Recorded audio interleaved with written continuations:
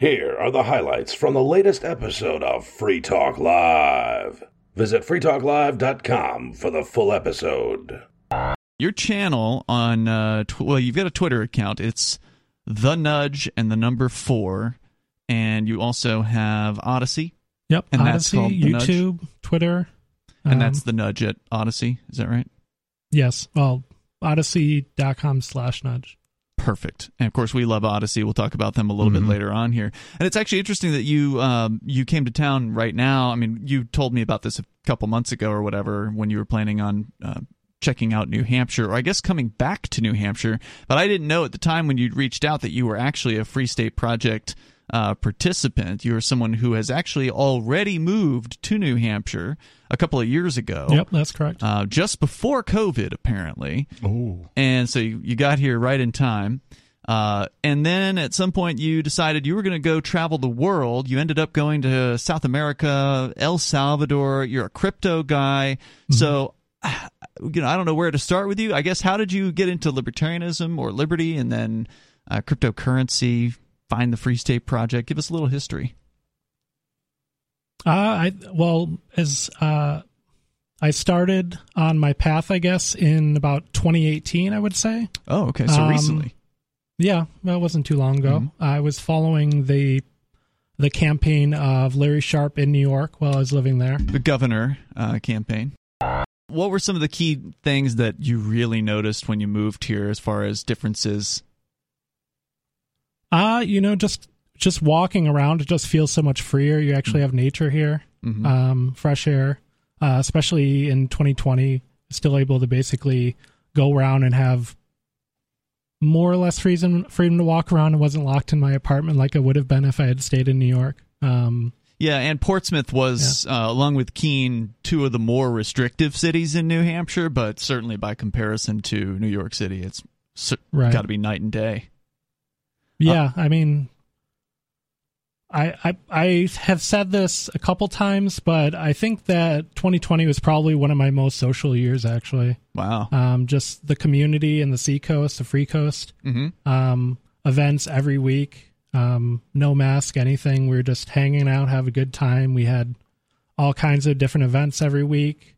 We had a stand-up comedy show. We launched the Community Center, The Shell. And that's still going on. All of those things that you're talking about, that wasn't just 2020. It's still happening to this day. The Shell is incredibly active. Yeah, I just saw some sort of advertisement for The Shell doing another comedy thing coming up or something.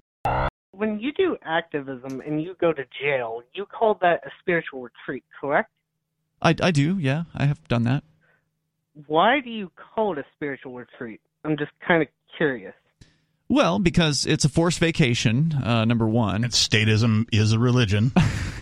That wasn't the reason why I did it, but the idea is you've got a whole bunch of time on your hands, and you can approach time in jail from whatever kind of mindset that you want to. If you want to be there and be constantly in a state of fear, I suppose you could do that.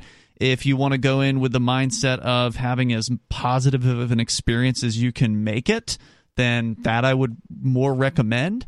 If you want to take time while you're in there to do things like meditate and read books about spirituality or God or the nature of the universe or whatever, you can certainly do that. A lot of times those books are available on jail book carts, and certainly people can send you those things. So just to take some time out for yourself, because really you've got nothing else to do in a lot of cases, rather than make it. That's why you call it that, to try and make it as best for you as you can for yourself. Well, my intention when I first went to jail over a decade ago for civil disobedience here in Keene was to have as positive of an experience in there as I possibly could. Most people are not willing to actually live their beliefs, and they just want other people to take the risks and then benefit from whatever risks are taken. But the reality is, there are dangers out there. If you're doing activism and you're having an effect, there's a good chance that the people in power are going to be upset about it. If you are actually someone who is making an impact, they're going to target you. And unfortunately, that sometimes means that you have to go to jail. Martin Luther King, of course, has written about this. There have been many people who have seen the inside. I think Thoreau wrote about it many years ago. Yep.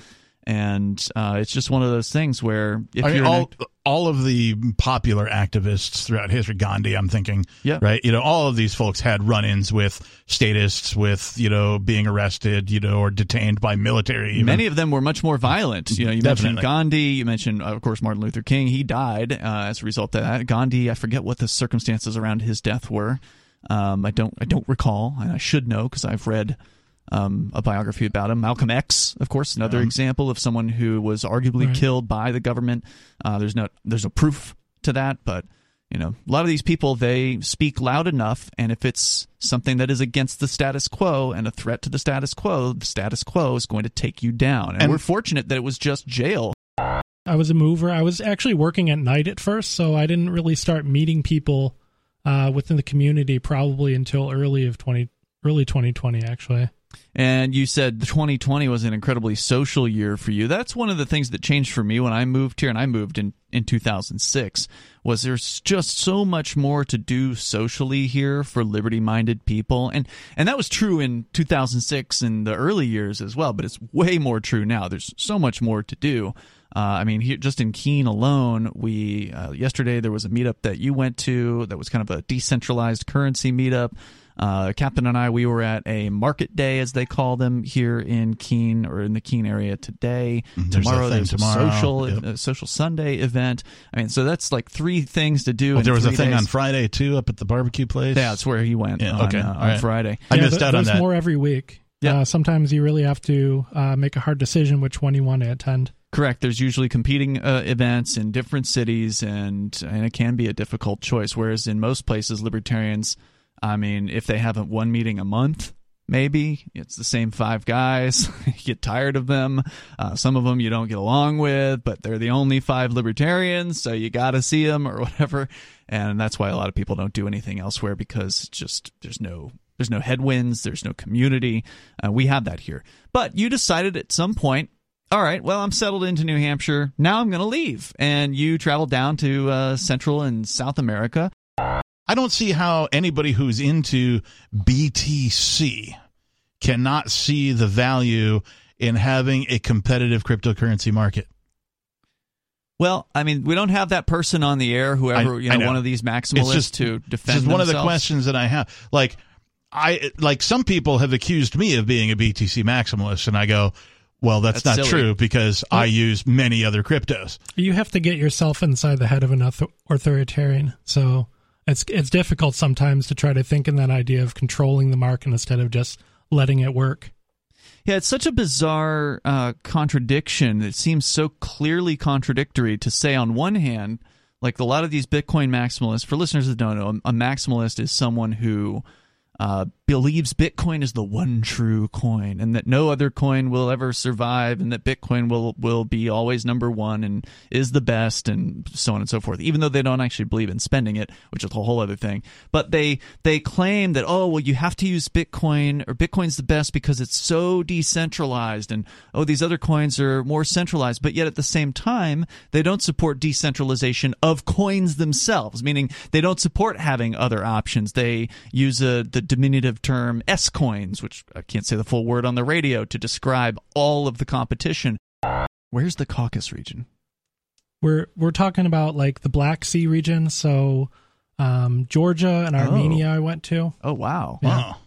What's the crypto experience like over there? Well, I went there in September of last year, and had a lovely time traveling around for about 3 weeks in Georgia.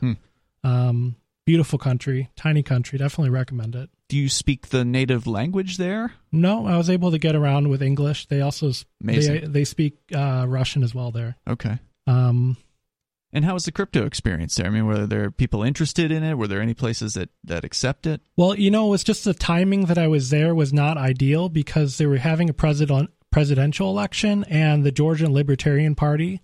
I was very interested to meet with them. I talked to them, but they were just moving around the country during this time running up to the election, and I didn't get to. But they're a very interesting group. I am thinking possibly I might be able to return this spring or early summer for a couple weeks to actually meet with the libertarians there in the caucus. Did you spend crypto with the libertarians that you encountered, or were you pretty much not able to spend crypto over there? You can definitely spend crypto. It's just not directly through merchants. I think there might have been a couple random businesses that accepted it on the Bitcoin.com map. The way the ACH system works, if somebody steals your bank account information or whatever, and then they run a withdrawal from your account, and you notice it within 60 days, it's relatively easy to pull it back. And so if somebody is using your account information without your permission, and they go and buy a bunch of crypto from some online place like Uphold, and Uphold gives them the crypto right away, then they can take the crypto and run, and then later you notice on your bank statement that, hey, what the hell is this? You try to get the money back, and then Uphold loses the money. You can get the money back from Uphold. Uphold then loses because they've lost your cash and the crypto that they sent the person. So that's probably the reason they do that. Well, that's also one of the reasons why a lot of businesses that are starting to accept cryptocurrency like the finality of a transaction. They don't have to worry about it getting yoinked out of their account later. Yeah, there's no chargebacks with cryptocurrency. And, of course, the business owner also gets to keep 100% of the profits, whereas if they are using, if a customer's using a debit card or a credit card, that business owner's probably paying at least 3% out of every sale, and some credit cards it's even more. American Express might be 5-6, Discover might be 6%, something like that. I've never had to accept those things, so I don't know. I know they're bad. I know MasterCard and Visa, you're looking at probably at least 3%. Hey, Daily Digest listeners, this is Riley Blake. I enjoy Free Talk Live, and I know you do too, but finding time to listen to an entire episode isn't always easy. So, I produce the Daily Digest. I appreciate those of you who have supported me on Patreon and sent Bitcoin to me to thank me for producing these digests. For those who wish to support me on Patreon, visit patreon.com/crblake86. If you wish to send Bitcoin, visit patreon.com/crblake86 for those details. That's patreon.com/crblake86. Thank you. You were just telling us about getting off the plane in El Salvador, I presume the capital city. Is that San Salvador? Is that right? The airport's closer to the beach, but yeah, it's a very small country, so they're not far. And you get off the airline, and immediately you could buy something with Bitcoin. Right. You're walking right through the terminal, and even before you've entered the country, actually, the booth that they give out the tourist cards, which you need to enter El Salvador. A lot of countries don't need visas, but you do need to buy this $12 tourist card.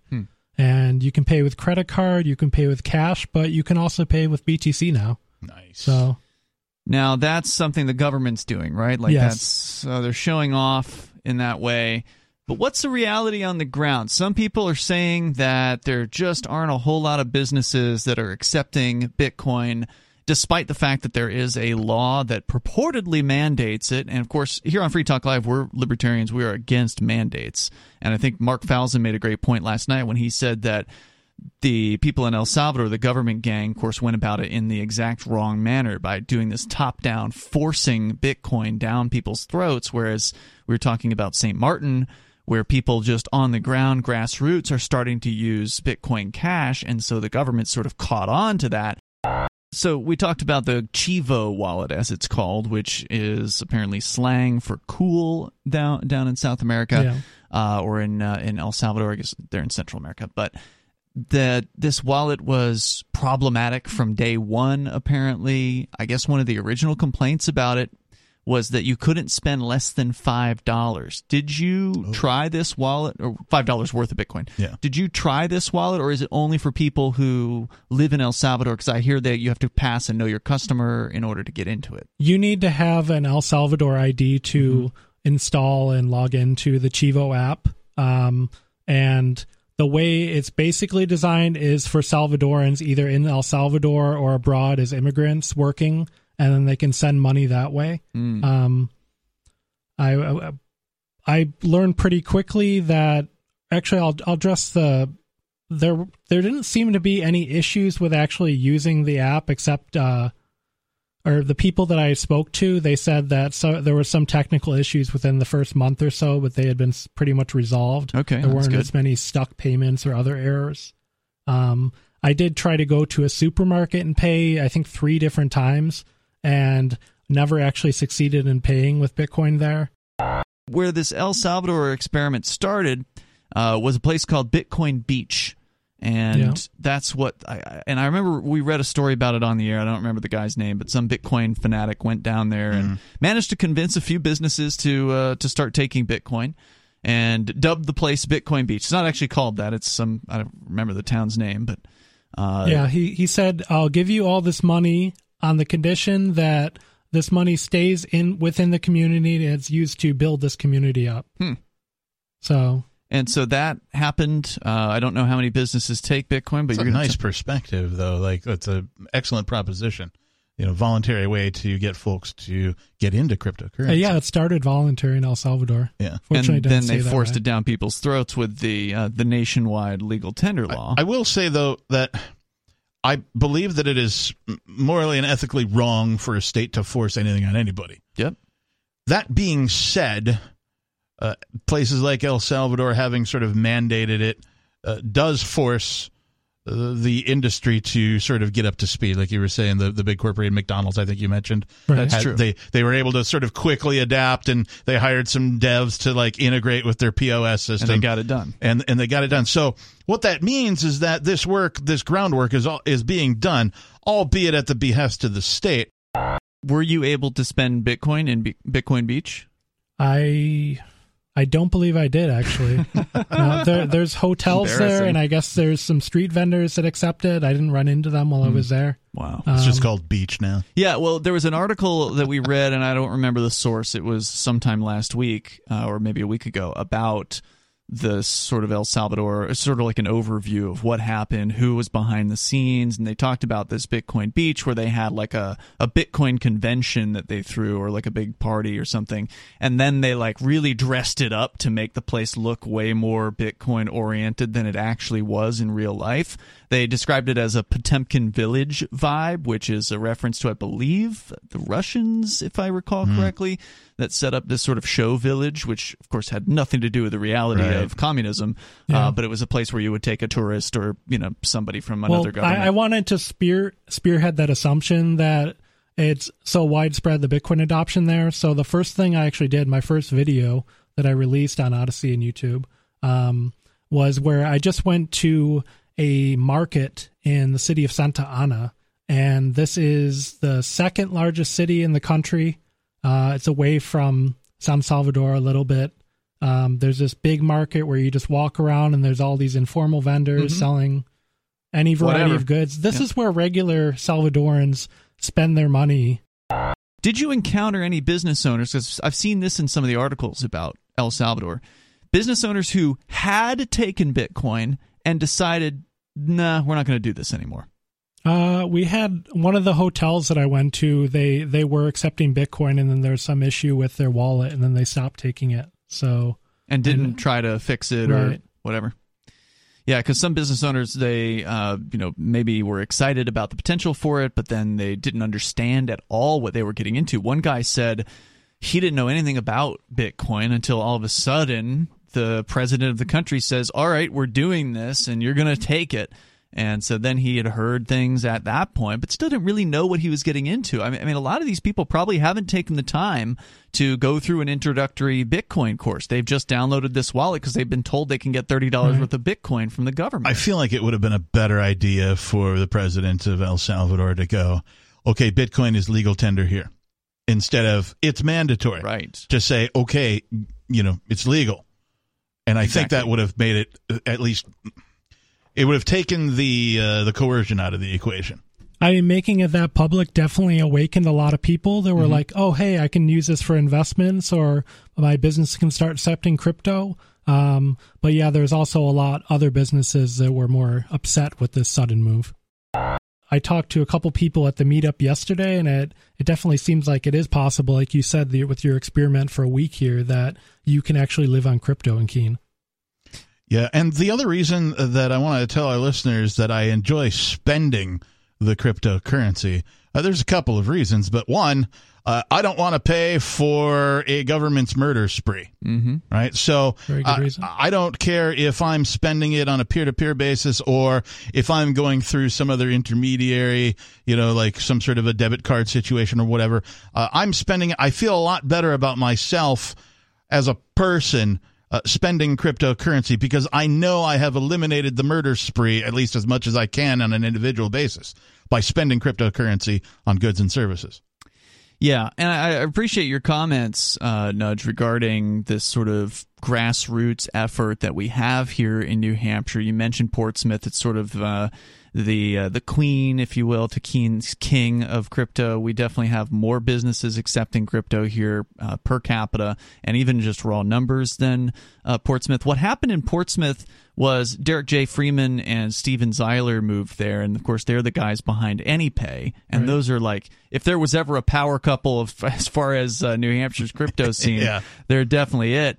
And they basically single-handedly set up almost all of those businesses out in Portsmouth. I can't help but notice you're making these comments about how it'd be a good thing if the dollar was weaker, or comments that seem to imply that Bitcoin or Bitcoin users would be better off if the dollar were to fail. I don't think that's I don't think that's very responsible rhetoric. Well, I think the dollar is going to fail. The dollar has been failing for many, many years, decades even. Mathematicians have put their minds to it and said it's not a question of when or if, it's a question of when. I mean, I don't relish people having their savings diminished, which is ultimately what happens if you have the dollar. That doesn't make me feel good.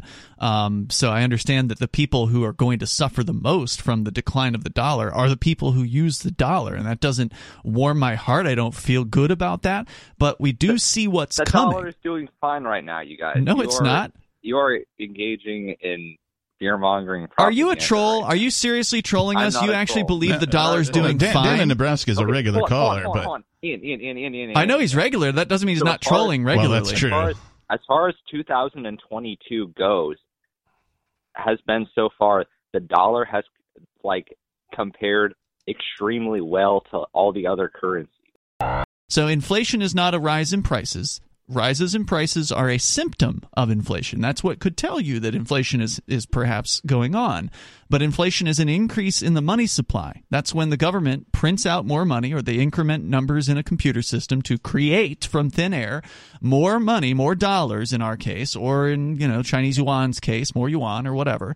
And then that means more of the dollars are chasing around the same amount of goods, and so therefore prices go up. And in fact, by the government's own measurements, the inflation numbers are at record highs right now.